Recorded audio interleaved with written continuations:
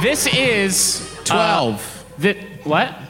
Got a 12. You win. You won. Good night, everybody. Yeah, so, in writing this adventure, I came to the realization that this is our last live show of 2018. And it is for that reason that I decided it's Candlenights. It is Candlenights Eve, the night before the world's most inscrutable and modular wintertime holiday. Probably. As everyone knows, Candlenights can shift and transform, expand and shrink of its own volition, making pinning down its beginning and end a tricky process. By your best guess, it is Candlenights Eve. The three of you are attending a Candlenights party aboard the floating headquarters of the Bureau of Benevolence, the humanitarian organization headed up by your former director, Lucretia. The entire surface of the HQ has been transformed into a festive, wintry scene with floating, enchanted candles hanging above a yard of long, food-filled tables and great vats of warm, potent ciders. That's the most D&D-ass shit I have ever written. As you look around the yard, you see familiar faces here and there. Carrie and Killian are entertaining some of the party's younger guests with their flips and stunts. Lucretia sits at the head of one of the tables, regaling her guests with stories from... Spoilers, with stories from your interplanar journey. Your eyes meet those of Angus McDonald, who's in the midst... That motherfucker is more popular than the three of us put together. Who's in the midst of a noticeable growth spurt as he progresses through his early teen years. Gross. He's allowed to grow. I don't want him to get any bigger. A teen detective isn't nearly as fun. That's fine. I don't know, you guys suck. That's the answer. He sees you and waves enthusiastically. And of course, the Bureau's newest employee steps into your line of sight, inches in front of the three of you, gesticulating enthusiastically. He says, "Gentlemen." Yes! Gentlemen, good evening. Dracula. It is Dracula. I hope you listened to the last live show, because that shit's canon. Yeah. Long story short, if you skipped it, they're friends with Dracula now. Do you all have big plans for the coming festivities? Yes? Do we, GM? Why do you do that?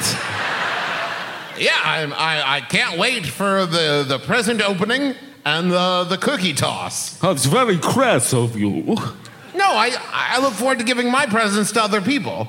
My mistake. I'm creating a new recipe for great vegan cookies that I'll then cast a spell on to make them taste good.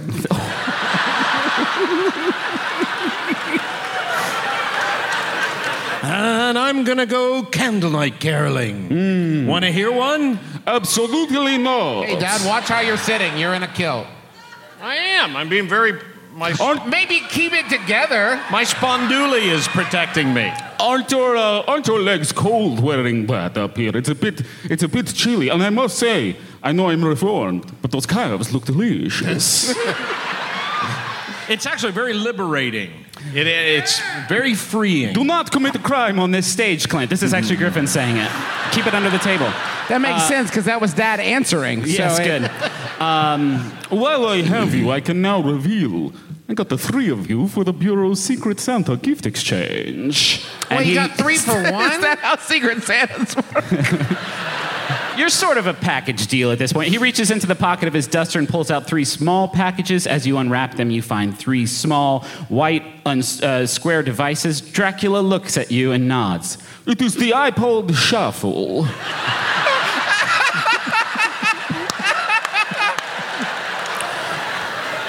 Is this the one with the U2 on it? Fantastic. I deleted that immediately. Thank you. Oh. You did great. Now I can lose my Zune now. Looks like you've preloaded it with the complete works of Franz Ferdinand. Yes. Fantastic. Some of my favorite jams are on there. I believe you could call them the music of the night. Warm tidings to you and yours. And he scrunches his face up and pulls his arms in tight, and he stands there for a few seconds and then sort of stands up and says, "Sorry, I was trying to transform into a cloud of bats. I used to be able to do that. Still learning how to make a polite exit. Excuse me." And That's the hardest thing of all to do. And he walks away. And soon after, Lucretia waves the three of you over to her table. And Lucretia says, "Are you all having a good time?" Yeah, I actually got you a gift, Lucretia. Oh, that's... I know. It's the thought that counts. It's an iPod Shuffle.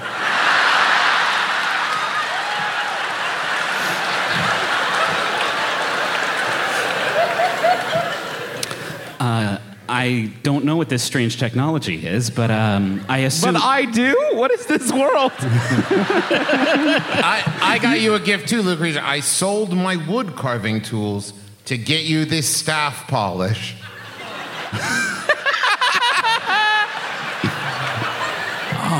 This will come in handy, thank you. Ah, I sold my axe to buy you a hunk of wood.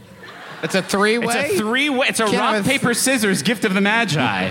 This is unprecedented.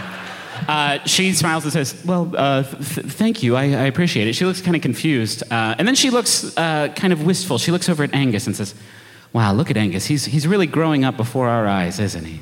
Yeah. Yeah. I hate it. You know, he's still a kid at heart, though. He keeps talking about how he's so excited about this Jeff Angel toy, the wrestler. I think what? We're familiar. He was talking about the toy all night, the Turbo Jeff action doll. And you see Angus like talking to some people at his table, like flapping his arms up and down as if to intimate the action of the Turbo Jeff action doll. And Lucretia turns back to you and says, "So, where is it? You all got him for Secret Santa, and he made his only Candlenights wish explicitly clear multiple times. You did get the Turbo Jeff action doll, right?" Yes! This is, we... Wrapping it. We're wrapping it. We wrapped it. We're wrapping it. She just got a 24 insight check. No, you did not. No, you did not. Boys, this is bad. Even for you. Angus was really looking forward to that Turbo Jeff. Well, you know, learning about disappointment is part of growing up. So true, so true. She says, "Listen, I can keep the party going for a couple more hours and buy you some time. Just run down, Planet Side, hit up the Fantasy Costco, grab a Turbo Jeff, and get back up here pronto." Okay. Fine. Can we have some money? Do you have money? That's a great... Do we have money? Probably. We're pretty famous, and I have a school for dogs or whatever. Probably a great sum of money at this point. Okay, I've been selling a lot of sit boys, so Sure. I think we're doing pretty good. One nostalgic cannon blast later, the three of you drift slowly to a halt into the Riverside district of Neverwinter. It's fairly late, and most of the citizens of the city are back at home enjoying the holiday with loved ones by the hearth. The only activity you see, which you observed as you came in for a landing, is the throng of people surrounding the entrance to the Fantasy Costco. Hundreds of humans, elves, orcs, dwarves, and countless other beings are mobbing the closed front doors of the store. From a distance, you see a harried Garfield the Deals warlock floating just above the entrance, We're gonna have to fight our way through. shouting something you're too far away to hear. As you approach the crowd, you hear some conversations in your immediate vicinity. "So they said they had Turbo Jeffs here, right?" "Man, I hope they've got Turbo Jeffs. I've looked everywhere. This is the only place with Turbo Jeffs." And then you hear a familiar voice getting closer to you, saying, "Where are the Turbo Jeffs?" And sticking a good 2 feet out of the crowd, Clark the Bugbear is approaching. Clark, are you into Turbo Jeff? Clark sees you and he goes, "Boys!" And he scoops you all up in a big bear hug. Hug bear. Take 5 points of crushing damage. Oh, no. Hold on, we should do a constitution check or something. No, I caught you unawares with that one. But I'm a big beefy boy. He says, "Dang, sorry. Yeah, I'm here looking for a Turbo Jeff. Goofed up pretty bad. I forgot I promised one to my daughter, Blarg." Your daughter's named Blarg? "I have 7 kids. Blarg, Marg, Targ, Sharg, Parg, Quarg, and Clark Jr. You had those written down. I did. He puts a tiny scroll back in his pocket. "Listen, I thought it was funny at the time. It was not the smartest naming convention. They said they were going to team up and kill me if I didn't get one, so Here I am. And then you hear another voice you recognize who says, "Boys!" And then you see bounding towards you the former explosives expert and current mayor of Refuge, Cassidy. Who says, well, what in tarnation are y'all doing here? Don't tell me you're trying to get your hands on a turbo, Jeff. Wait, are you trying to get a turbo, Jeff? Sure tootin'. So then why would you judge us for trying to get a turbo, Jeff? It wasn't judgment, partner. I was excited to see kinship in your goals with mine. Well, then what? Okay. You really quit on that fast. I mean, we only have so much time in the live show for banter. She says, seems like you're gonna have a lot of competition, though. I got a little advantage in case it gets hairy in there. And she reaches into her pocket and pulls out like 5 small sticks of dynamite, and she winks. Don't do that. It seems like a great idea, Cassidy, but that's not how these things are done. Of course not. Okay, I can see the winking. There's no winking. No, Cassidy, please don't. And then you hear another voice say, right in front of you, it seems like we're all in the same boat. And the figure talking to you is a human man in his late 40s. You would assume he's balding with a small mustache that curls over the corners of his mouth. He's wearing an Argyle sweater over a turtleneck. He's got some functional slacks on, and he extends a hand and says, sorry for eavesdropping. Gerald Loggins is my name. Trying to snag a turbo Jeff for my stepson Timothy. Hey, fuck off. We were talking. Did you notice how quiet it got here? Yeah, That's no, because everybody's going, which arc is this guy No one knows who the fuck you are, buddy. Yeah, of course. I'll let you get back into it. Gerald Loggins. Yeah, fuck right off. Okay. I haven't seen Clark in like 8 years. Yep. Well, lovely Candlenights to you and yours. Okay, kiss my butt. All right. Maybe if we And happy holidays to all of you. Yeah. Maybe if we see each other in there, we could watch each other's backs. Huh? All right. Have a good night, Gerald Loggins. And he. That was some really good. That's really good character development. Clark. I like how he said his name so many times. Listen, that's the how to make friends and influence people. He's a Say big your fan. own name. Say your own name I'm repeatedly. Travis. Travis, everyone. Wait, that's the Travis. opposite, isn't it? Okay. You see some sparkling lights surround Garfield. Notice his gestures as he casts a spell. Suddenly, a large projection of a mouth appears in the sky, and from it, you hear Garfield's amplified voice. He says, "Folks, listen. It is true. We indeed have a small selection of toys from the Turbo Jeff collection. Now, because you are a large crowd, the most sensible thing to do would be to hand out raffle tickets, allowing the winner's first pick of our stock. But, as I am always in need of blood, bone, and tissue for my dark machinations, let's just toss the doors open Battle Royale style. May the odds be ever in your favor." Magnus. And all the doors open for the store. Magnus rushes in. There, you are towards the back of the crowd. No, shield in front of me, fucking Barreling steamroller, through? baby, Yeah. Make an athletics check that you're going to fucking destroy because you have a billion athletics points. Yeah, it's a 20. A nat 20? I rolled a 10 plus 10. Okay. That's how math works. Taco and Merle, you see Magnus push towards the crowd. He makes a good, halfway through the crowd towards the door. He's making good progress. I'm gonna cast hallucinatory terrain. What the fuck? On the store to make it look like it's on fire.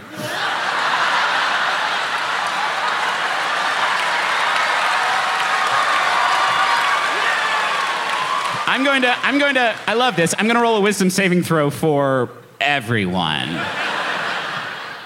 All right, I got a 13. This is what's great about that roll and what's so great about sort of the random narrative additions that D&D gives us.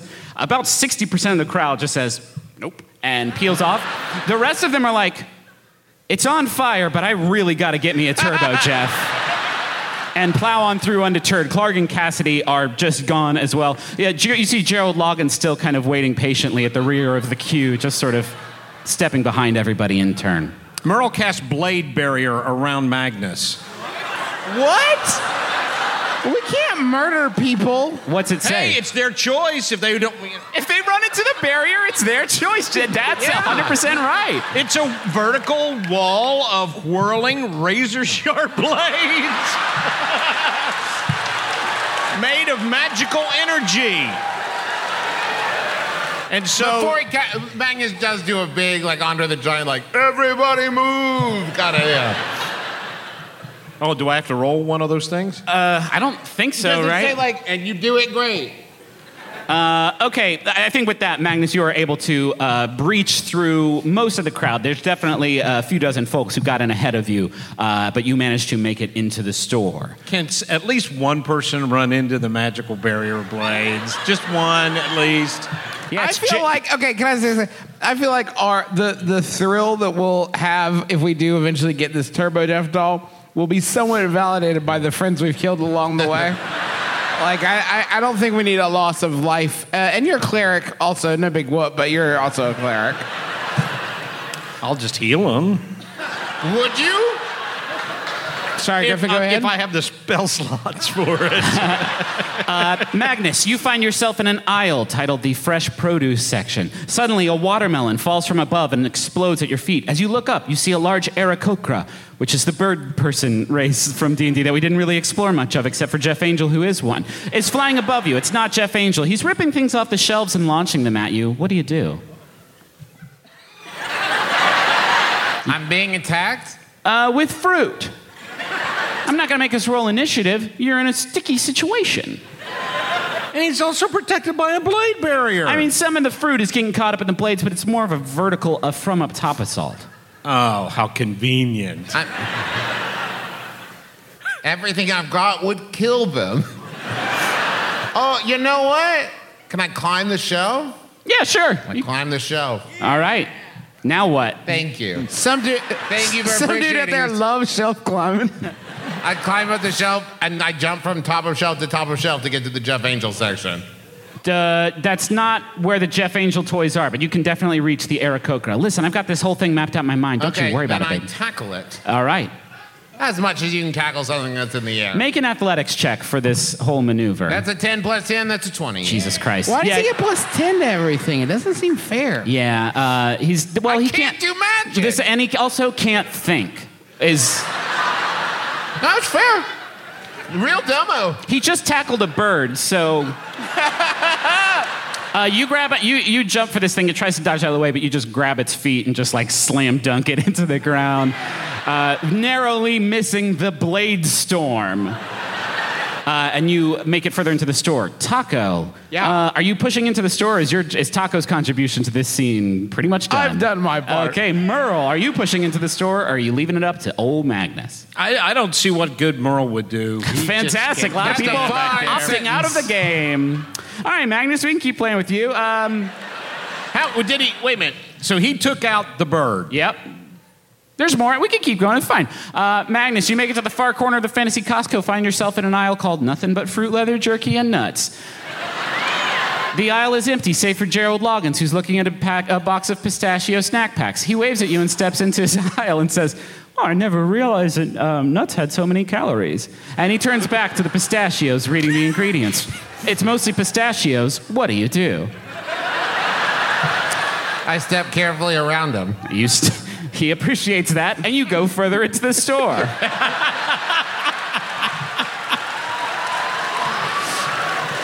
Taco has now entered the store to see if there's any light looting opportunities. Let's see. There is an aisle. I'm looking through the aisles I have written down. There's one called an ocean of diapers. There's one just called bones. Are there any adult diapers? You could make these work for you. Okay. I mean, I'm just asking for a friend. You get some diapers. Taco, you get some bones. Cool. Do you want to try and get the Turbo Jeff now too, or is it still on Magnus's shoulders? No. He's distracting Big Bird. I'm gonna go get the Turbo Jeff. All right, Taco, you are sprinting through the ocean of diapers aisle when you see Clark. I didn't say sprinting. You are traipsing down the ocean of diapers aisle. You see Clark in an adjacent aisle through the products on the shelves separating you. He notices you too and begins to shoulder charge through the shelves into you to knock them over. What do you do? I cast Charm Person on Clark. Do you really think that would ever work? That is an 18. No, Dad, it wouldn't. Apparently. Apparently, no. Apparently, it wouldn't work. What's your spellcasting thing? 16. Oh, no, it's higher than that. There's no way it's 16. All right, Dad. Jesus. All right, he tackles the thing, and it falls over on you. It's not a bad crushing, but take 14 points of damage. And almost as soon as it happens, Clark, stops and says, well, okay. And he starts to pick the aisle back, the shelves back Okay, up off Clark, you. Yeah, back- I got a little in my... Okay, bad news. Yeah. That was extremely rude. Yeah. Good news, I now have 69 hit points. Good night, everybody.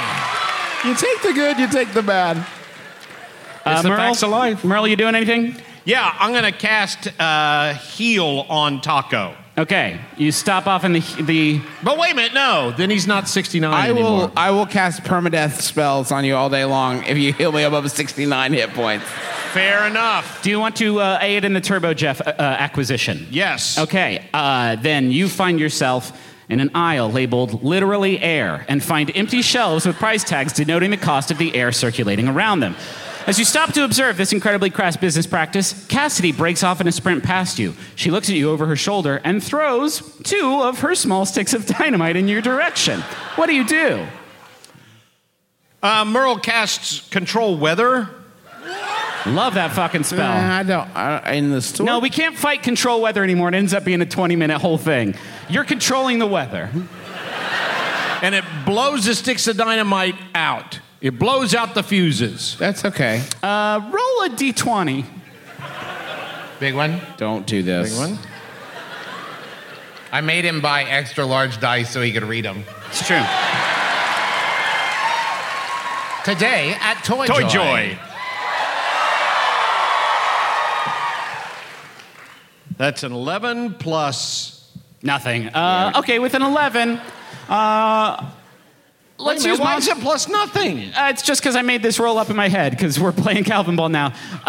With an 11, we're going to do Monster of the Week rules. It's a mixed success. You manage to hit the sticks of dynamite with the wind. They go flying back in Cassidy's face and explode at her feet. She's fine. This happens all the time in her profession. She goes flying through the air and lands on the ground and says, yeah, you got me good with that one. Hoisted on my own petard. And that's the literal definition. That's how this phrase is supposed to be used. That's what Shakespeare intended.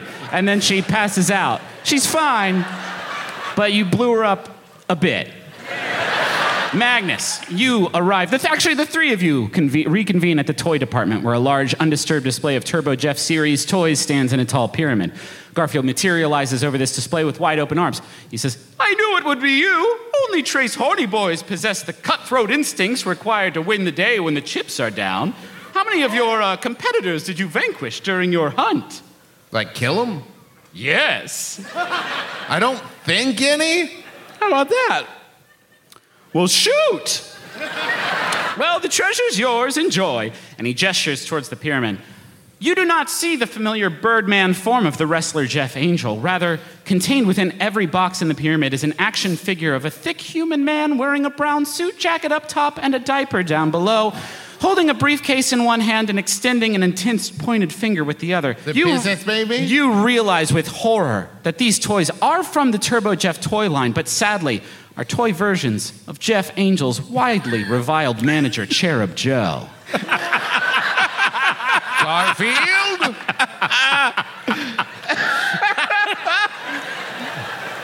Garfield, sensing your threatening tone, pipes up. He says, okay, listen, I know. Listen, look at me. I know. Listen, you all didn't hear it from me, but I do know where you can find a real Turbo Jeff action doll. There's this dungeon nearby. Snow, audience, listen. It's a subterranean keep, lair of a massive, ruthless ogre. At the heart of that keep, you'll find what you desire. Fortunately, I have a map that can show you the way, and because we're old friends, it'll just be 300 gold pieces. Give it to us or we're going to burn down your store. Looks like you already are, and he hands it over. Also, can I have the diaper guy? I'm crazy about this. is hilarious. He hands you a doll of Cherub Joe. Did you guys see this? Look, make it do the thing. It's good, right? His little wings pop out. It's hysterical. You pop the Cherub Joe out of its mint condition packaging and put it in your pocket. The three of you follow Garfield's map into the sewers below Neverwinter, then into an underground water channel leading to a series of subterranean caves. You follow these caverns for what feels like ages, giving you plenty of time to We reconsider. see Tom Hanks as we walk by him. Sorry, what? It's from Mazes and Monsters. Are you shitting me with Wow. this? It's like 5 people saw that film, bud. And none of them are here. It gives you plenty of time to wonder whether or not this quest is actually worth it. Just as your resolve begins to waver, you find yourself at the entrance to an underground residence. The cavern you were following is blocked off entirely by a large wooden wall. A set of steps leads up to a door, flanked by torches leading further into the residence. In the distance, you hear the footfalls of a massive creature. You also hear footfalls behind you, belonging to much smaller beings. As you turn to face them, you see Clark the Bugbear and Gerald, both looking at their own maps and exploring the caverns. And Clark sighs as he sees you and sort of balls up his map and throws it away. And Gerald actually looks excited as he recognizes the three of you. He says, hey there, guys. A fancy meeting of all the gin joints, right? How the heck are you? God almighty, this guy. God damn it. And Clark says, Listen, maybe we should tackle this together. We could figure out who gets the toy after. We'll flip a coin or something. I mean, we definitely aren't giving it to Gerald, Yes. but we can flip a coin. Gerald, you're cool with that? absolutely, it sounds totally fair to me. Gerald, what are you bringing to the party? Precisely. Are you like a necromancer or? How many all dimensions have you saved? How many times have you saved all dimensions? Use planar verse. That drives Griffin crazy. Verse. The planar verse. I'm trying to save my stepson Timothy's Candlenights. Christ. How many Listen, planes of existence has he saved? I'm just none. It would build a lot of bridges between me and my Timothy. So just trying to. Have you tried just talking to him? Have you tried being there when he needed you? Yeah. It hasn't worked. Are you so sure far. you want to build a relationship with him? He sounds like he sucks. He's my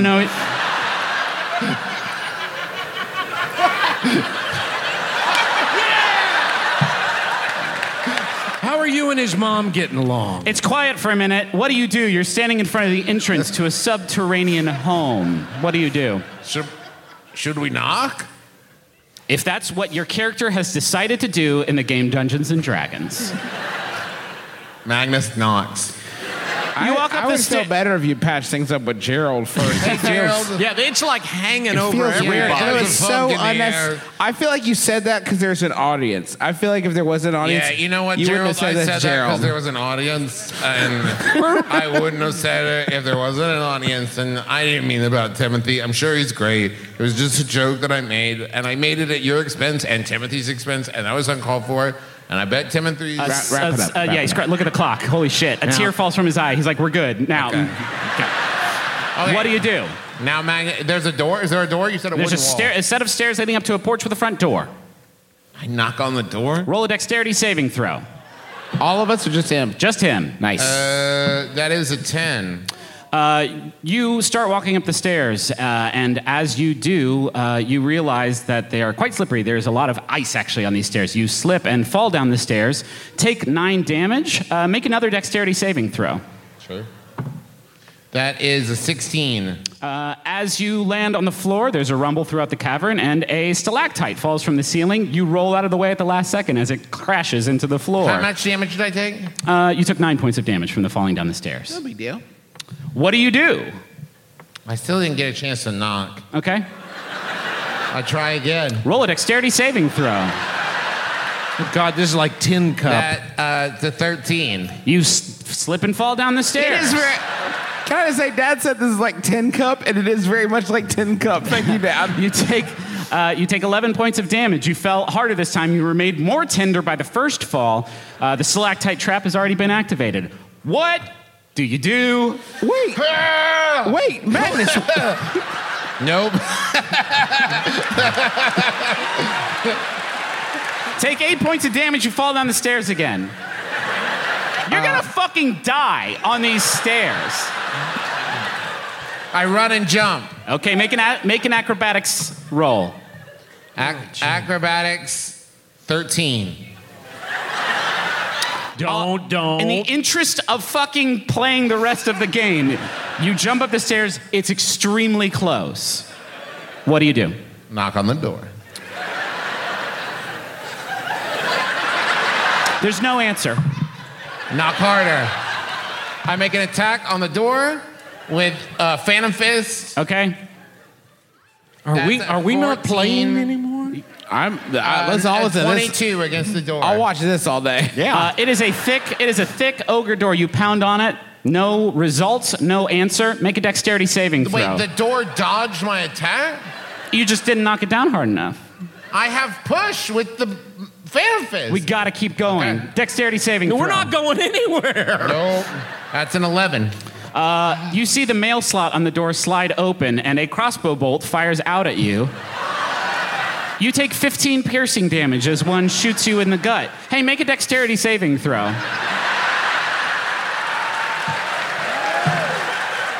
Nope. You slip and fall down the stairs. Take 9 points of damage.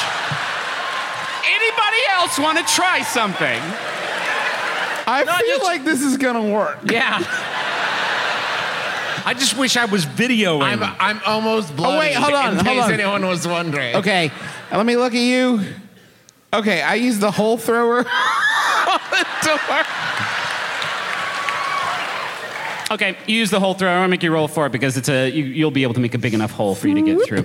As you do that, a hole in the door opens up. Behind it, you do see a crossbow set up as a trap. You also see some sort of hot cauldron under the doorknob on their side that is making it very hot. It's fucking Home Alone? Yup.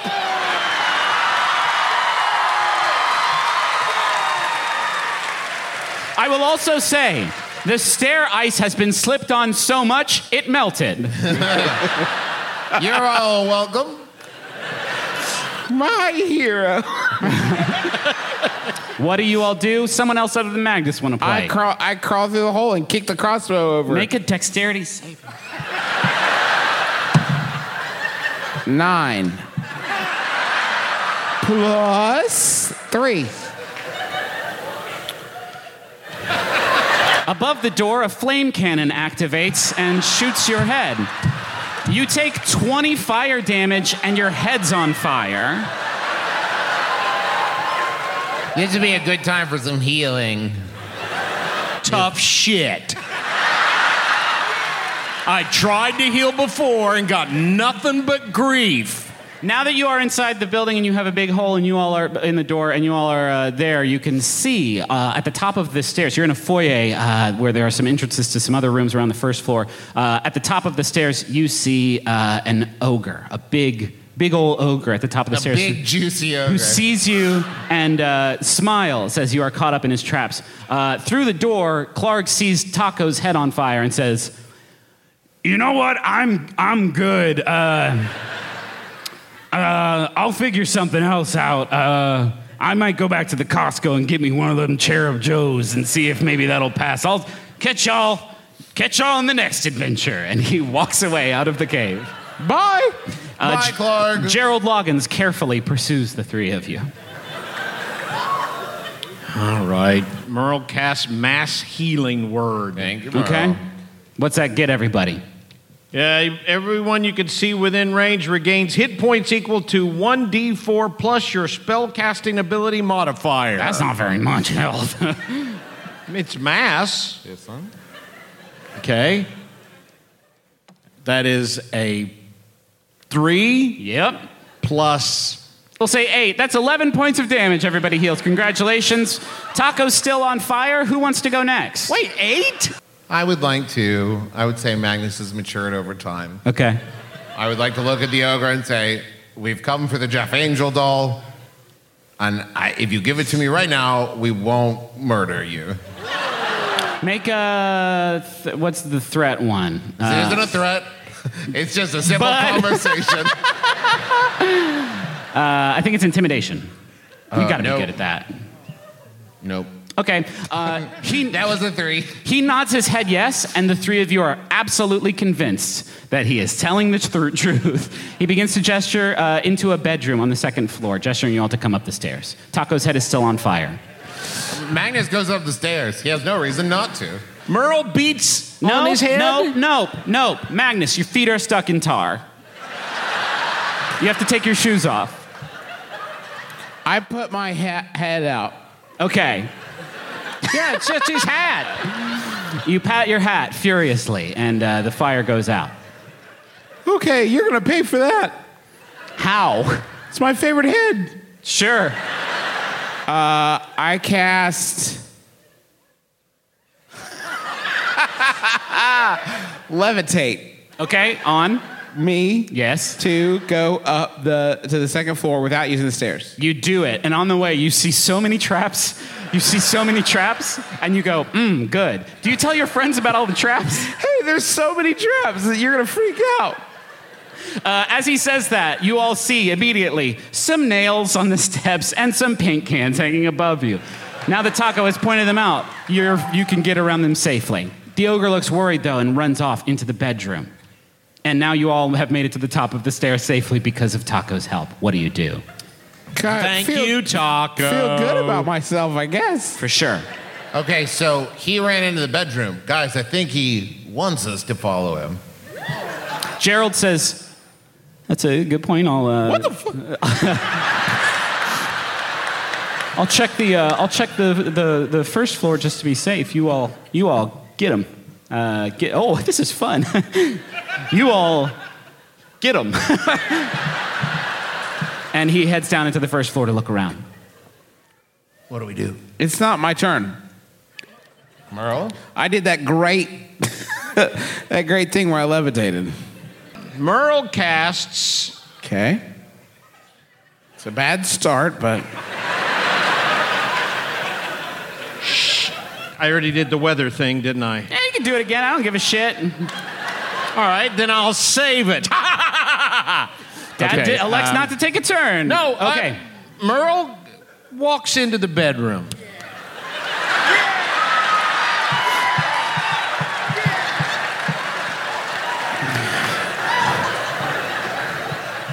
Hey, does a 23 beat your AC? Yes. A giant tarantula jumps on top of you and begins biting you furiously.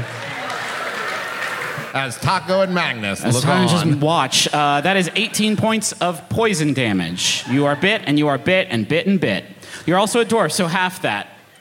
You're welcome for me remembering that extremely arcane rule about dwarves. I run over and kick the spider. Okay, do it. Roll a d20 with your just attack. Wait, I got it.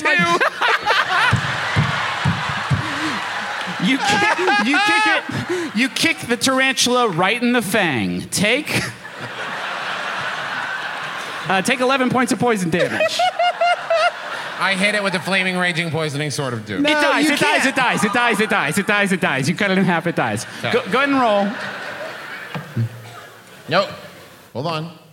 Why did you roll? I rolled a 1, but I get a reroll on 1 because I have a okay, you're right. The tooth necklace.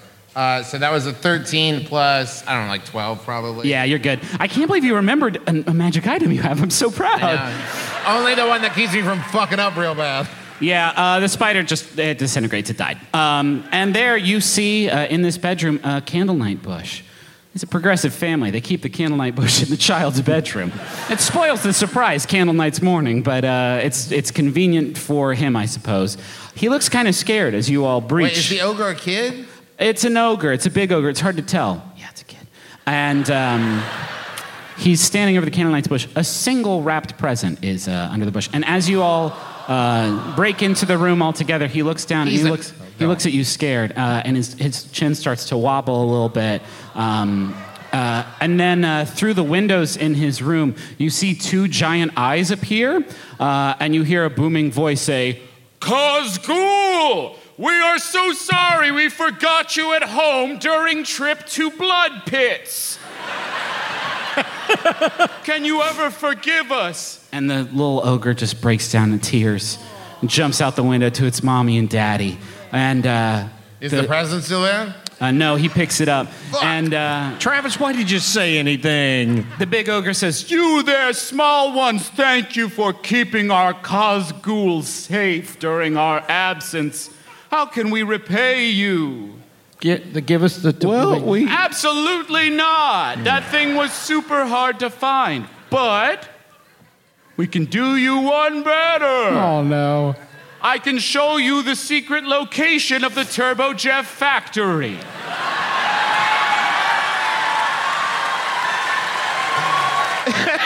You go there and find all the Turbo Jeffs you need. Okay. Thank you. He scoops you up, puts them in his pocket, and starts walking away.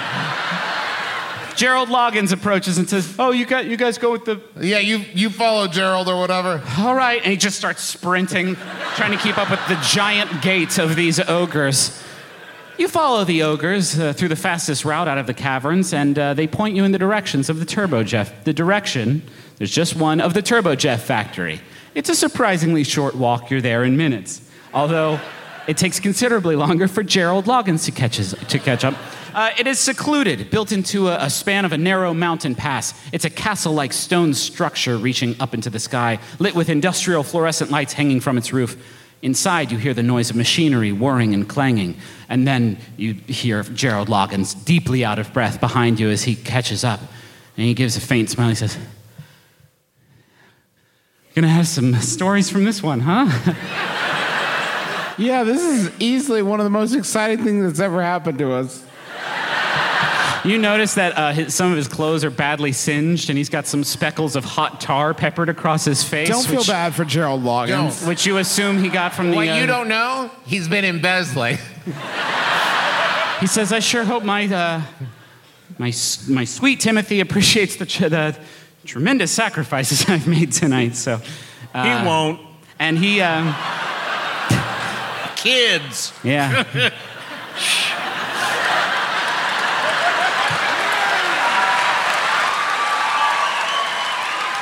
And like a true gentleman, Gerald steps forward and holds the door to the factory open for the three of you. Thanks, Gerald. Honestly, I assumed we would have taken the break by now, so I'm not sure what to do next.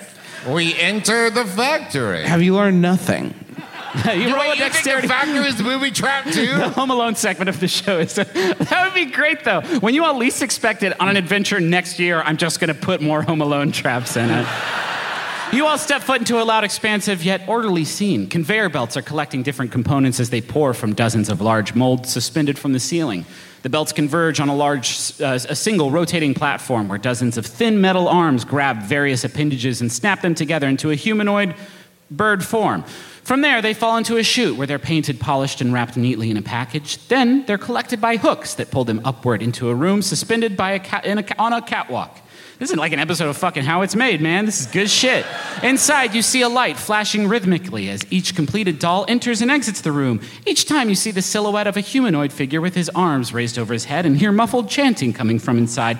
From there, they drop down one last chute and land in a neat pattern on a series of pallets. This is it, the epicenter of the Turbo Jeff phenomenon. Nice. We grab like 20 of them. Yeah, I just walk over and grab literally as many as I can carry. As you take a step forward, from behind the machinery on ground level, you hear someone clear their throat as the four of you take a step forward. I don't know why I put that in there twice. They clap their hands. Speakers lower from long metal rods from the ceiling and begin playing a song. Wait. A single spotlight shines down from the ceiling onto the center of the room. You hear the rapping of talons against the factory's steel floor as a figure approaches the spotlight. Then he steps into view. Two long, powerful wings, bare, rippling chest, sweatbands around each wrist, and of course, jean shorts that end just beyond the knee. Jeff Angel finds his light and flexes to the beat of his theme song.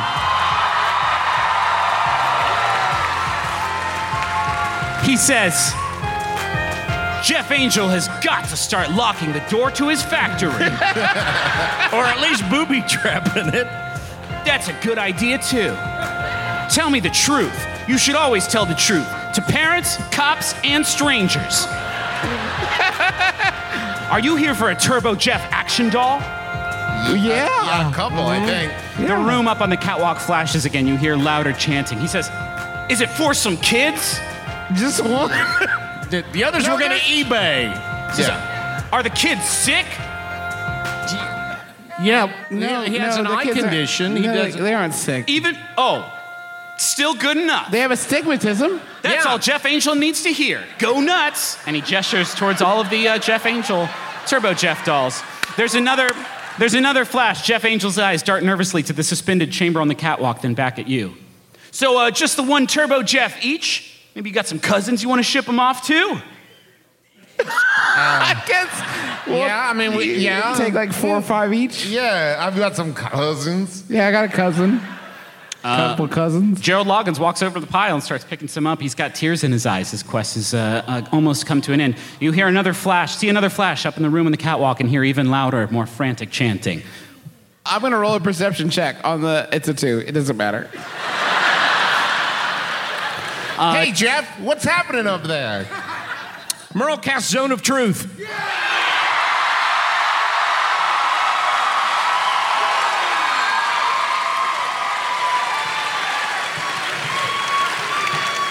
I got a critical failure. How? Tell us your secrets, Jeff. Now Griffin has to tell you the truth. Quality control? Nope. We're doing evil stuff up there. He's like clutching his throat. Squawk! Jeff, why are you doing evil stuff? Listen. He flexes. Weird flex, but okay. That's a weird flex, but okay. Listen. I just said it. You didn't nail it. Okay. Griffin will edit yours out. Okay. You come to my factory uninvited. I offer you free merch. I feel like you're just throwing it back in my face. Gang. No, it's me, Jeff Angel. Eat your greens, tell the truth, call your dad, all that stuff? There's no way I'd be capable of getting into the kind of nefarious business you seem to be accusing me of, unless... And then what happens next happens so fast your eyes can barely process it. Jeff Angel isn't in front of you anymore. He's just on Gerald Loggins. He lifts him into the air with his powerful wings, then flings him over the shoulder and does a backward somersault, diving him into the ground, and suplexes Gerald so hard that both of his shoes go flying off.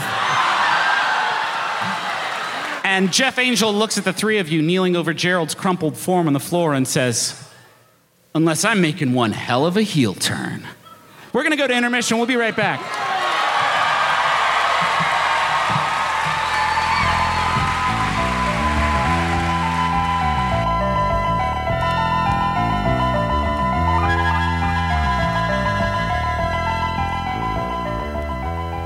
Hey, everybody. This is Griffin McElroy, your Dungeon Master, your best friend, and your little holiday sugar plum. Thanks for listening to the live Candlenights special of the Adventure Zone.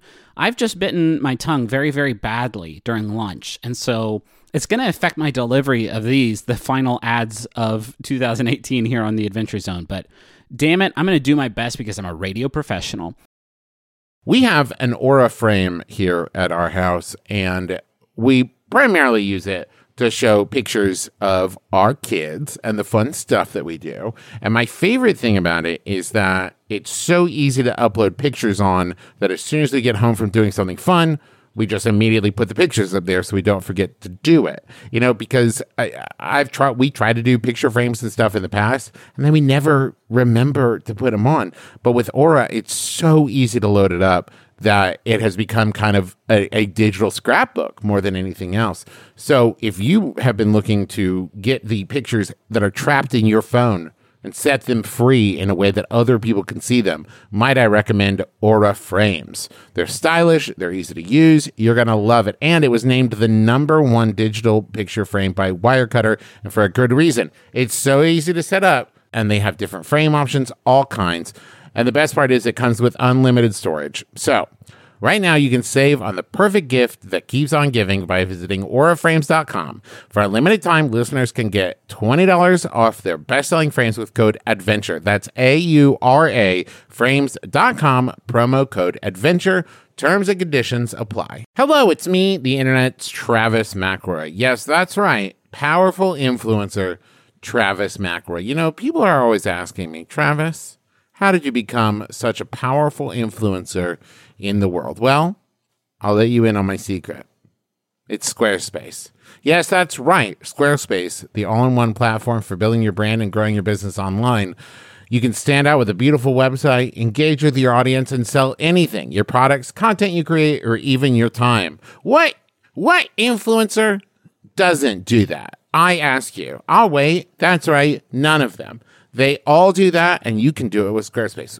Okay, here's just as an aside. You can also use Squarespace even if you're not an influencer, and even if the idea of being an influencer makes you throw up a little bit in your mouth. Don't worry, Squarespace is still useful. With Fluid Engine, a next-generation website design system from Squarespace, it's never been easier for anyone to unlock unbreakable creativity. With Fluid Engine, a next-generation website design system from Squarespace, it's never been easier for anyone to unlock unbreakable creativity. Start with the best-in-class website template and customize every design detail with reimagined drag-and-drop technology for desktop or mobile. With Squarespace scheduling, clients can quickly view your availability and book their own reservations, appointments, or classes, and you can sell products on an online store. Whether you sell physical or digital products, Squarespace has the tools for you. So go to squarespace.com/adventure for a free trial, and when you're ready to launch, use offer code ADVENTURE to save 10% off your first purchase of a website or domain. Chicago! We're coming to you. We're coming for you. We're coming at you.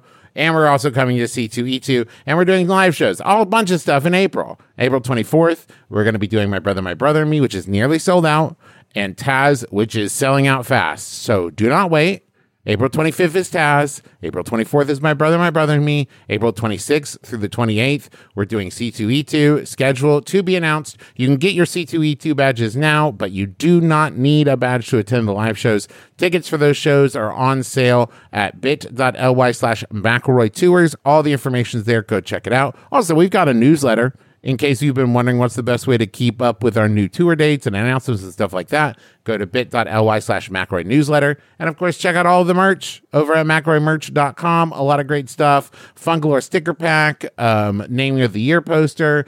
We've got the little Sailor Man pin, and 10% of all proceeds this month go to the Foundation for Black Women's Wellness. So go check it out, McElroymerch.com. And now back to the show. That's it for ads. We're going to get back to the rest of the episode here in just a bit. I just wanted to say thank you all so much for supporting the Adventure Zone in 2018.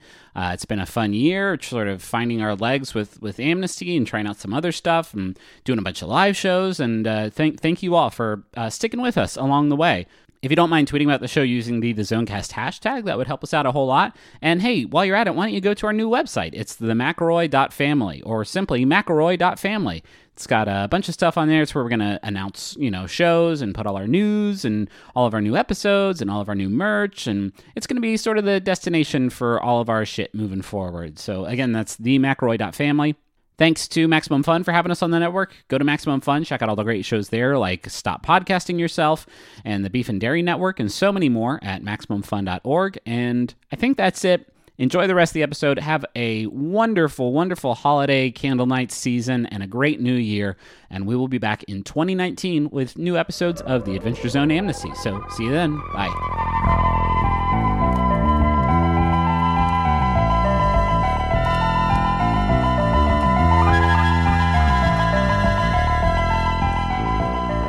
What did you all get for the rolls? 14. 14. I got a 14 as well. Who's got the more dexterity? Probably Taco, right? Yep. 19. Yeah! Is this one of those I didn't want to win? This, I don't know, dude, but we've been doing live shows actually like pretty consistently this year compared to previous years. Merle always fucking goes first. You always crush the initiative roll. It's fine. It's just weird, isn't it? I guess you get to roll twice. Anyway, this is nothing. Merle, you are up first. Let me set the scene for you, just in case you are meat drunk from all the Lamberts we ate backstage. Jeff Angel is facing down your party menacingly. Behind him, the machinery of this factory is still in operation, forming pieces, putting them together, packaging them, and sending them up to a room on the catwalk where bright lights are periodically flashing before being loaded up for shipment. At your feet is Gerald Loggins, who has just been put directly in the toilet. What do you do? You had 20 minutes to think about this. But I didn't. Yeah. Well, there it is. You can't argue with that, Griffin. It's got you there. I have a hunch. I'm going to heal Gerald Loggins.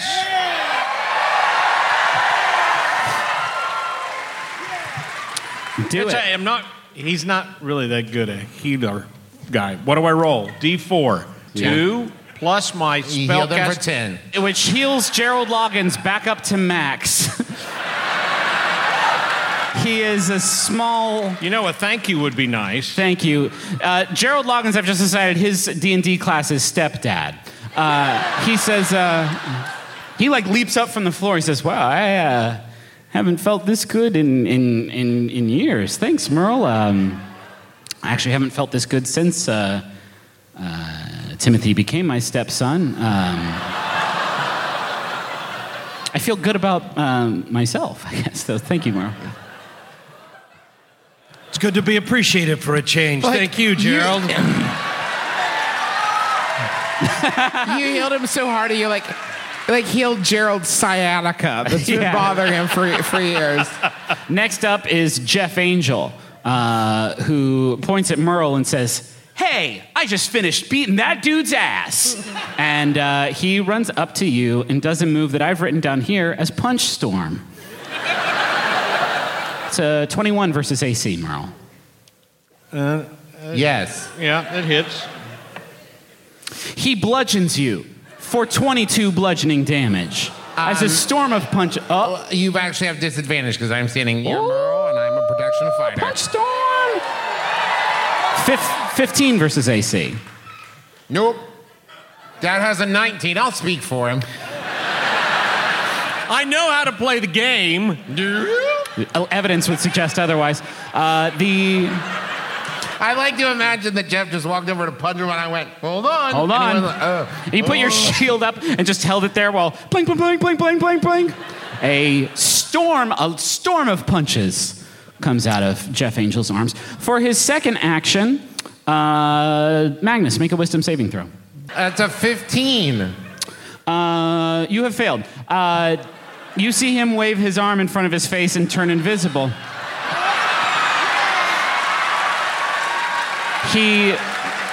When he reappears, he is in the process of choke slamming you to the ground for 18 points of bludgeoning damage. It's fine.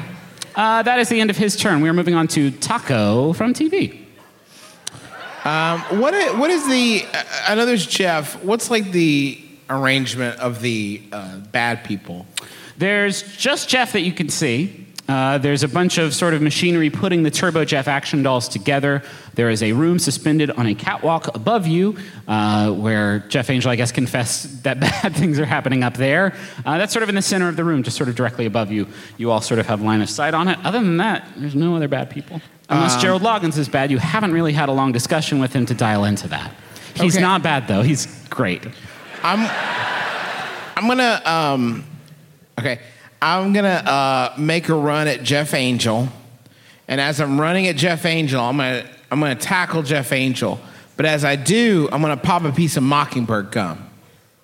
Okay. Okay. So I'm running at him, pop a piece of Mockingbird gum. I tackle him. Okay, and then I shout into his microphone, "Guys, he's killing me! Tell him the plan, quick!"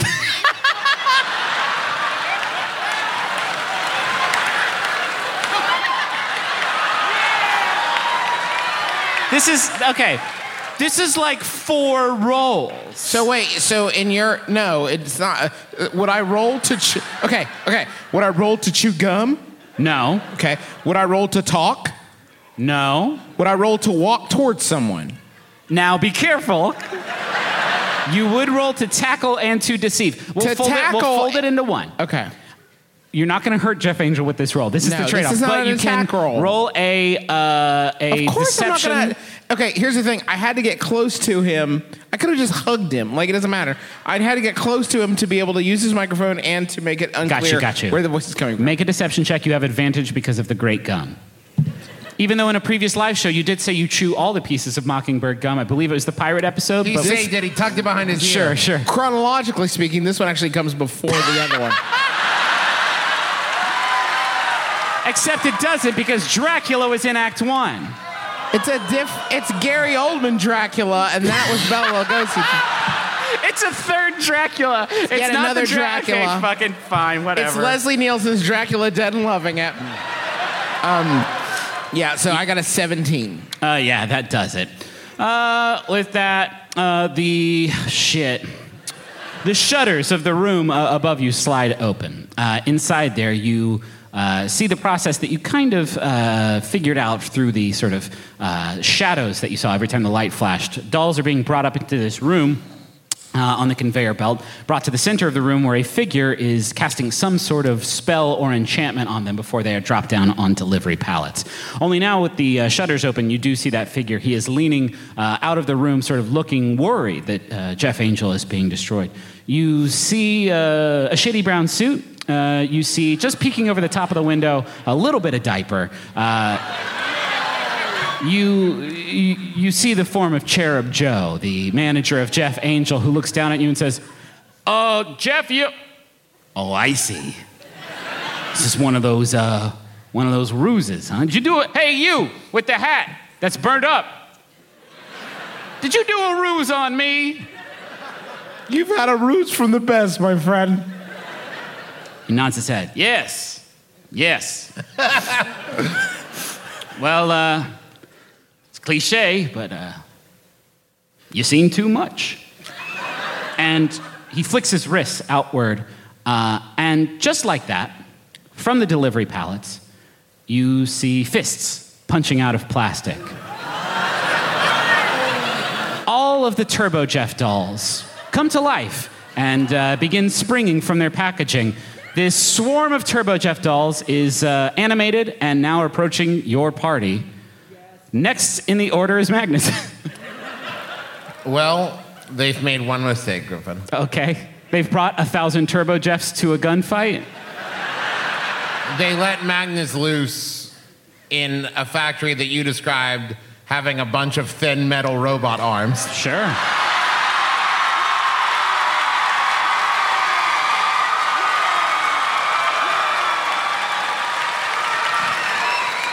So I'm just gonna go ahead and rip those all up.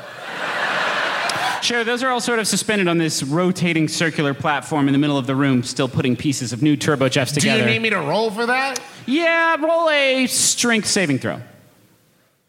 Let's see, a strength check. That's a 26? Oh, shit.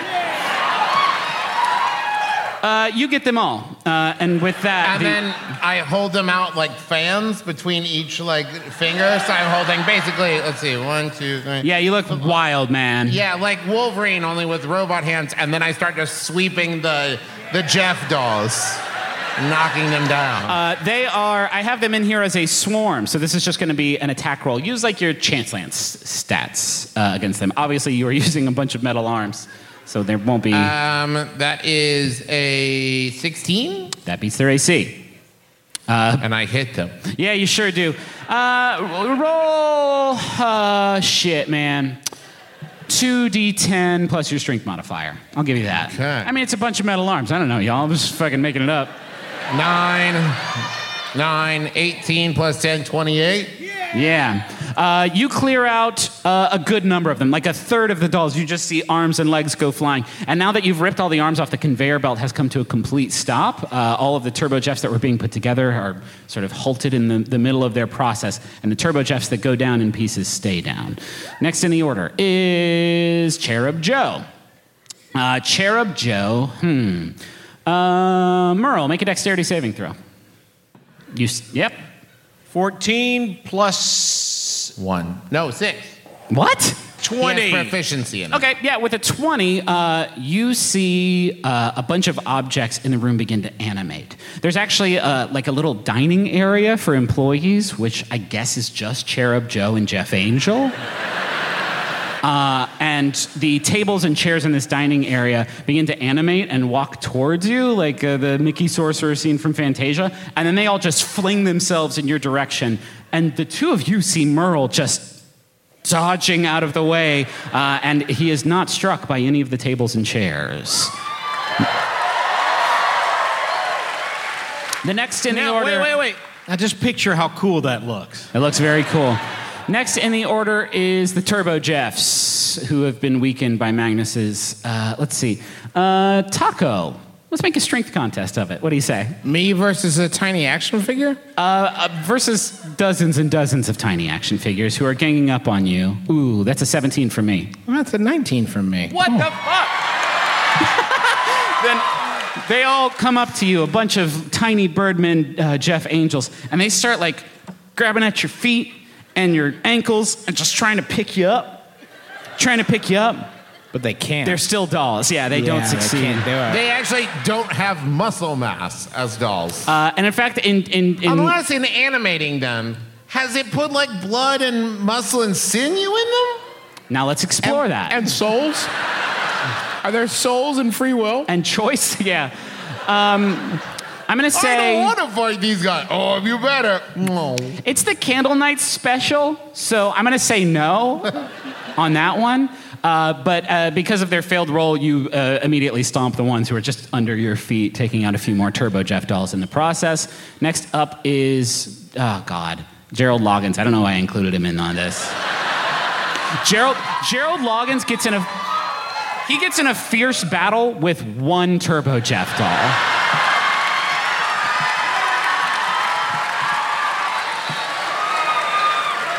And he loses it. This Turbo Jeff doll has him pinned to the ground. Merle, you're up. Save Gerald. No, I won't. I actually will. You are not allowed to spend both of your turns in a row saving Gerald Loggins. I hadn't intended on it. Okay. Let me open His magic glowing book. that changes color. You got like 2 more live shows where the audience is going to be impressed by that. No, especially since I broke it. You fucking broke it. Broke it. Yeah. Oh, wait. Merle casts Guardian of Faith That old chestnut. All to right. protect us from the swarm of...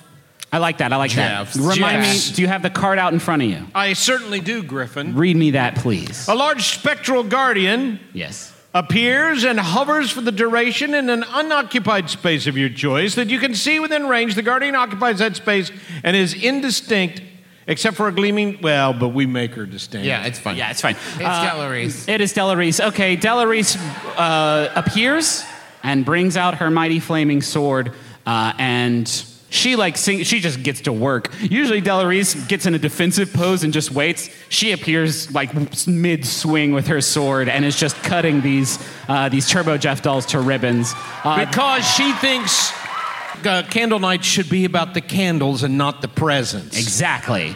It is a purposeful, principled slaughter as she takes out all but just a small handful, a couple dozen of the Turbo Jeff dolls. I'm going to add another person to the order. Taco. Yeah? Make a perception check.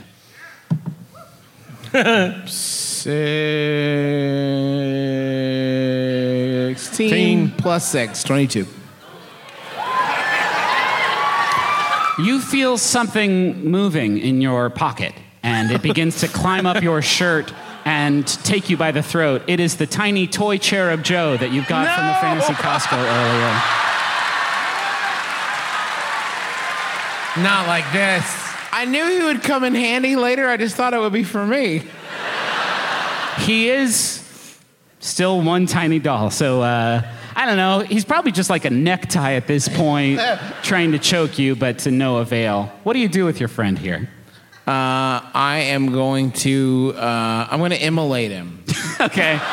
That's a free. I'll give you that as a free reaction. Like it's almost like a that cantrip, like the prestidigitation is like poof. Yeah, that's all you need. He's melting. His Right. wax is melting, and he looks up at you. Don't awe him. He looks up at you, and he says, He's an evil He doll. was a bad toy to start with.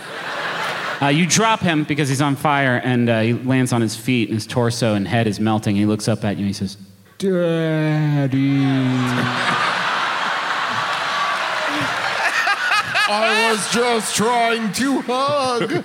Next up is Jeff Angel. Everybody make a dexterity saving throw. 20. Nat 20. Good roll. Nat 11. That's 21 from your boy. Oh, wait. I had 6. What? Okay.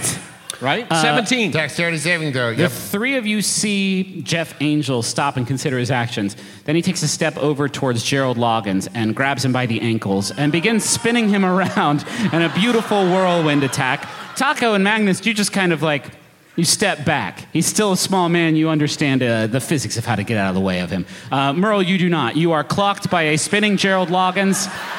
Take 11 points of bludgeoning Well, my damage. roll was higher than theirs. No, it was No, not. it wasn't. Is 17 higher than 20 or 21? You taught us math. Too well, my friend. Too well. Next, Wait. How much? Take off how much? 11 One? points of 11 points of bludgeoning damage. Next up, he has a second attack. Magnus, let's have a strength contest. All right, fuck off. I got a 23. Oh, boy. That is better than mine, but I'm going to use Indomitable. Okay. Just Roll take again. it. Just take it for once. Okay, that's a 20. That is better than mine, but I'm going to use Indomitable. Okay. Just Roll take again. It. Just take it for once. Okay, that's a 27. Just what is 27. the strength contest? He runs in and the two of you grapple. Okay, that is better than mine, but I'm going to use Indomitable. Okay. Just Roll take again. It. Just take it for once. Okay, that's a 27. Just what is the 27. strength contest? He runs in and the two of you grapple. Okay, so I'll give it some flavor. He starts to go down, and then Magnus flexes and pushes back Yeah, I like over. that. You two are grappling each other, and you can tell he's trying to just take you to Suplex City, but you take him to Suplex City. He crashes to the ground behind you and takes 18 points of bludgeoning damage from the reverse suplex. And when that happens, something weird also happens. You see a little split form in the side of his arm, and from that, you actually see some stuffing coming out of him. Next in the order is Taco. Sorry, holy shit, he is a bird. Like cotton stuffing.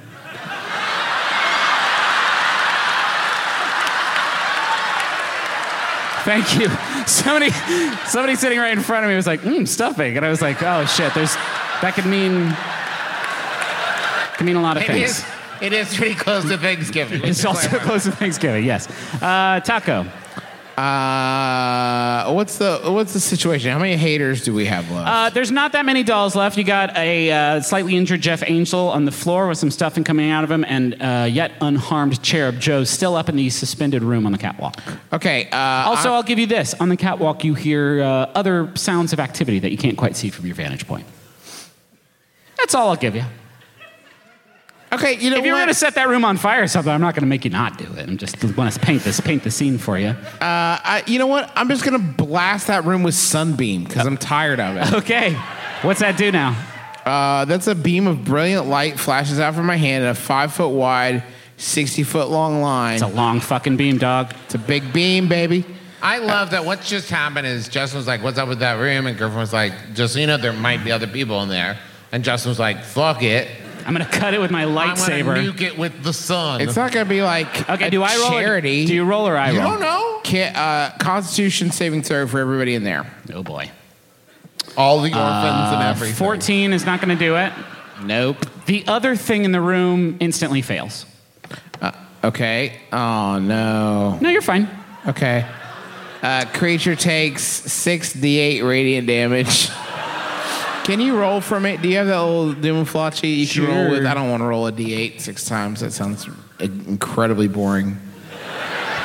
These people paid a lot of money to be here. This beautiful venue that Willie Nelson made. I got a 34.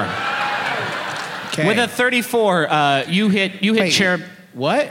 34. Oh, 34 damage. Sorry, I spaced out for a little bit. I thought that was your roll.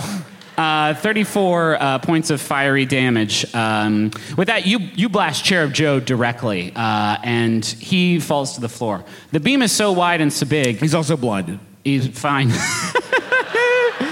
The other thing in the room is not. With your very powerful beam, 60 feet, it cuts through the fucking ceiling of this factory. It also cuts the catwalk in half. It swings down, falling and dropping the room that it was holding, which crashes into the ruined machinery below. And tumbling out of this big crumpled mess, you see a fairly large safe that tumbles to your feet. Cherub Joe is fucked up. Jeff Angel's not great. Not that many dolls left. Next in the order is Magnus Burnsides. Okay. Yes. Magnus is having a choice here. Yeah. A choose your own adventure. On the one hand, he looks at his thieves' tools and he looks at the safe. Yeah.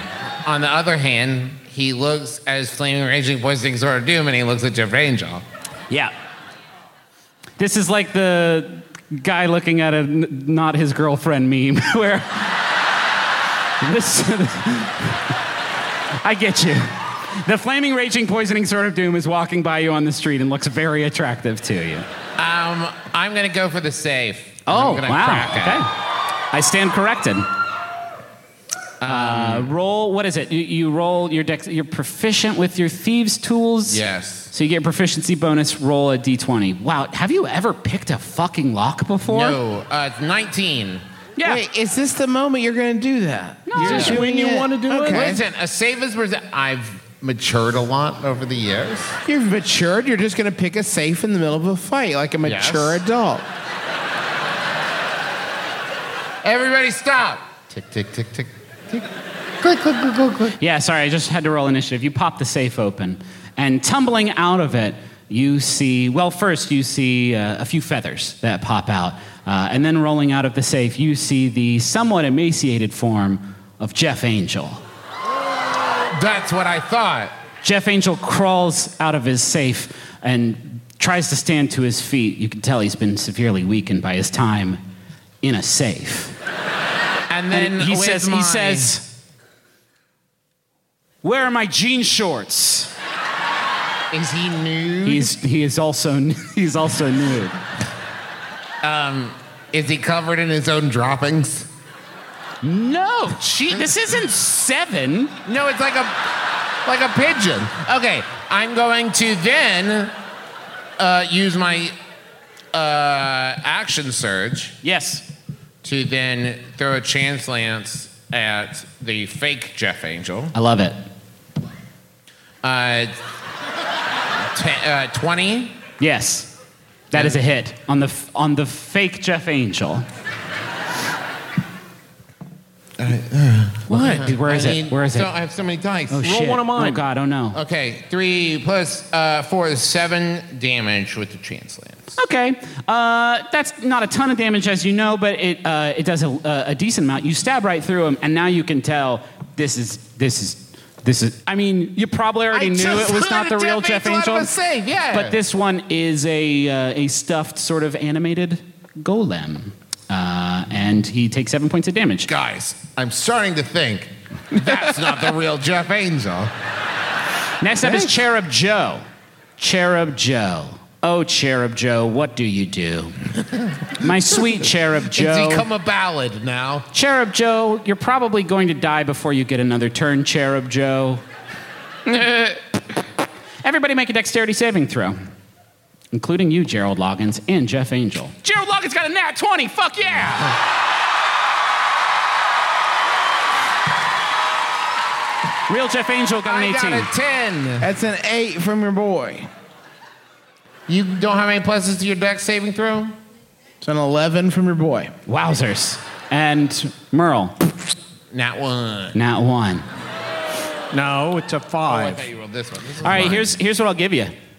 Cherub Joe reaches up with his hand and twists it and animates some objects. He animates these vats of molten plastic above that are pouring pieces of Jeff Angel into the molds. And with that, you see bolts start shooting out of these vats, and it tilts over and begins to dump hot plastic on all 3 of you.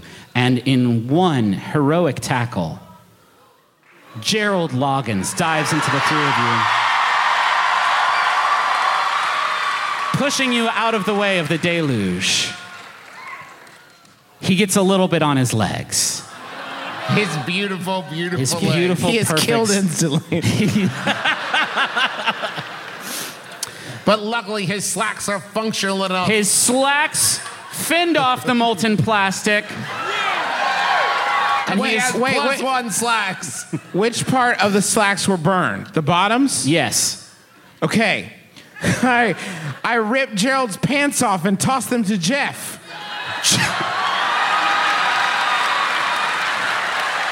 You pantsed Gerald Loggins? pantsed Gerald Loggins. He saves our lives? For the greater good. Gerald Loggins stands up. He needs his spinach, baby. Gerald Loggins stands up, molten plastic pouring down his ruined calves, and says, wow, I never really knew. I guess people are really capable of so much more than they think when they're pushed to their... Then Taco rips his fucking pants off. And because he's a wizard, he just throws them at Jeff Angel's dick, and they're on him.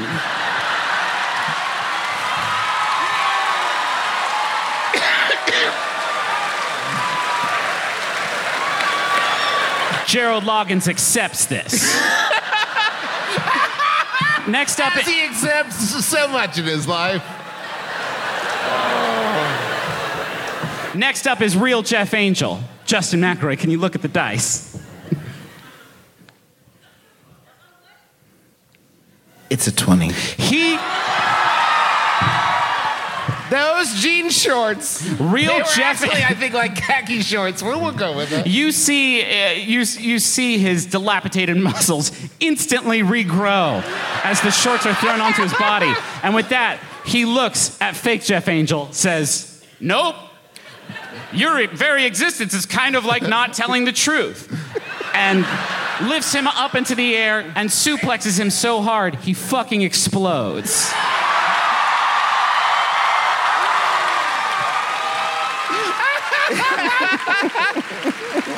Next up are the dolls. There's like 8 of them left. We ignore them. We go on about our business. I'll tell you what, Merle, let's have a strength contest with disadvantage because it's 8 action figures. It's a 12, and that's a 10. Come on, Dad. It's 8 action figures. 16. These poor action figures. I had such big plans for them. But it's 8 action you destroy them. It's 8 action figures. You kick them apart. You kick the 8 action figures apart. You've done it. Do you feel big? You feel big now, hotshot? I don't feel bad. Next in the order is Merle. It's just Cherub Joe in front of you. He looks a bit concerned. Come on, Dad. Kill him. Do it. Kill him, Dad. I Murder him. Kill this cast idiot. Yeah. Kill this do it, besooted baby. banishment. Okay?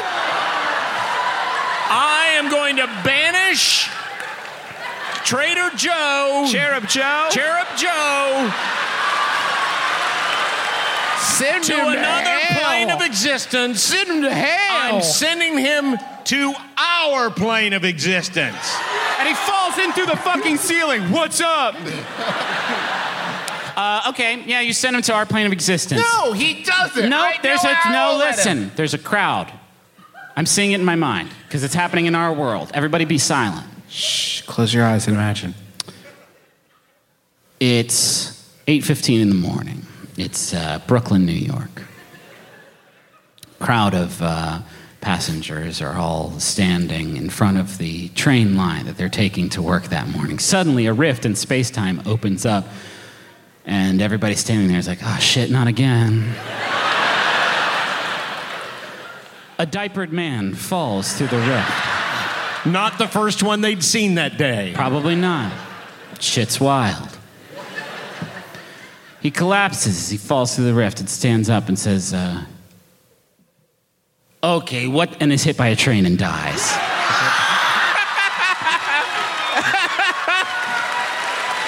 Everyone goes on about their business. You've solved the factory puzzle. Congratulations.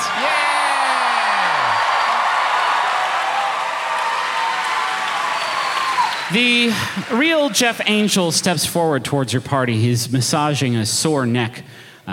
Sore because he's been in a safe. You got it. Yeah. Surrounding him are the destroyed forms of the dolls sharing his likeness. He kicks around the room a little bit and finds it. The one Turbo Jeff doll, mint condition, that hasn't been completely destroyed.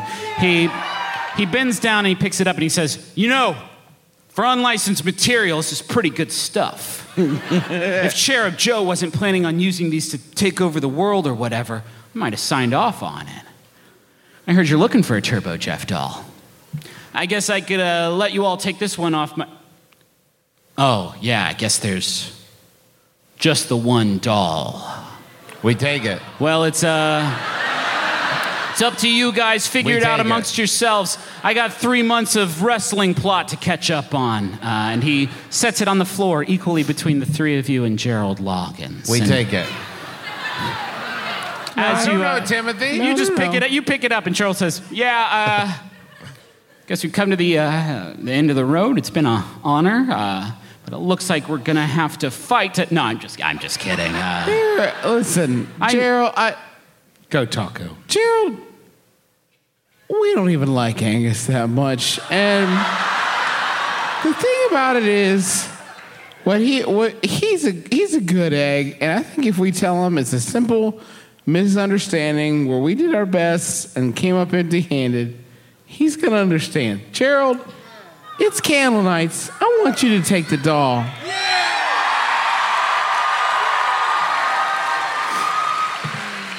He is in stunned silence. He does not know what to say. He says, I'm speechless. I was planning on fashioning Timothy his own Turbo Jeff out of things we've got lying around the house, but this is gonna make him so much happier."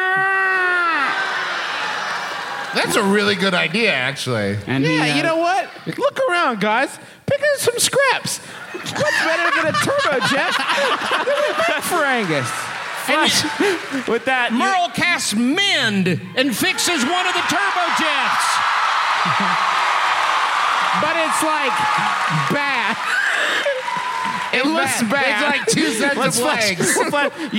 We break Angus's glasses so he can't tell. You step forward and hand the mint condition Turbo Jeff over to Gerald Loggins, and then we flash forward back to the party at the Bureau of Balance headquarters. The party has thinned out quite a bit, but Angus is still sitting up, alert, looking expectantly for you all to return in anticipation. Yeah, you were all so happy when we gave it to Gerald, He says, didn't think about the future. He says, "Hello, sirs. Sorry to have missed you at most of the party. I take it you all had business to attend to Planetside," and looks up at you sort of expectantly. Candlelights business. He says, "Yes, how'd it go?" Went okay. Good. Yeah, good. it's all right. Did you hear about the fire at the Jeff Angel toy factory? Oh, yeah. Don't worry. We got you the last one from the fire. And its arm falls off. It's a collector's item. Merle, go ahead. Pass it over. Look, if you notice, this is after he's been in a flame match. It's battle damage. Battle damage Jeff Angel action figure. There is only one like of a kind. And as you can see, it's signed by Jeff Angle.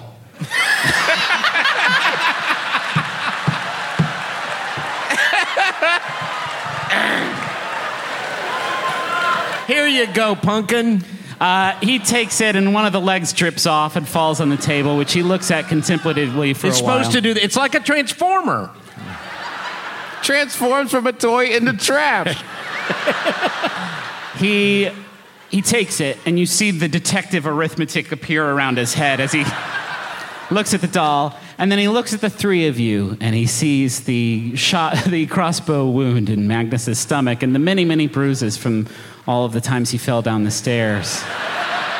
And he looks at Taco's burned head and hat. Look at my spider bite. And Merle's 2 weeping spider bite wounds on his neck. Then back at the toy, then back at all of your wounds, and he says, "It's perfect." Happy Candlenights, everyone. What a Thanks, y'all. touching ending to the story. Thank you all so much for coming. Happy Candlenights. We'll see you next time. Be safe. Be safe. Goodbye.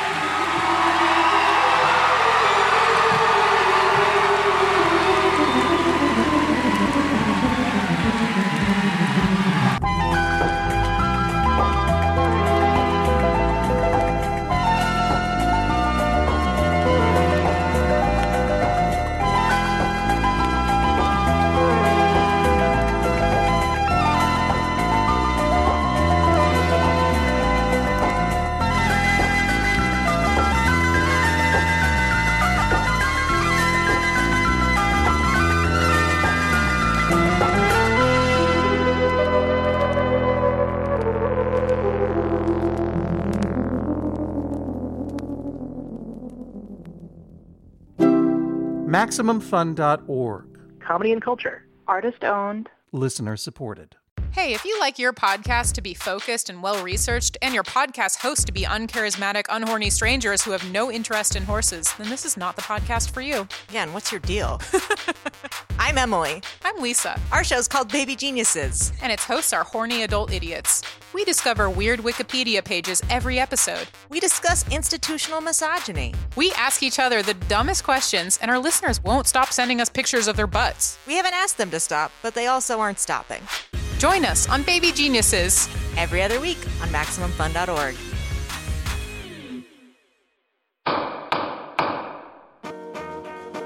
I'm bailiff Jesse Thorne. And I'm Judge John Hodgman. If you live on the west coast of North America, we're coming your way. That's right, Judge John Hodgman is taking justice to the West Coast on tour. Starting where? Vancouver, British Columbia, January 15th, then to Seattle, Washington on the 16th, Portland, Oregon on the 17th, San Francisco, California on the 18th, and Los Angeles, California, the City of Angels on January 22nd. Tickets are on sale now. You can find links to all of the shows at MaximumFun.org. And if you're going to be in one of those cities and you have a dispute we can try on stage, send it to us. Just go to MaximumFun.org/JJHO or email Hodgman@MaximumFun.org. I'm ready to judge you on the road. Take that, Jack Kerouac, author of On the Road.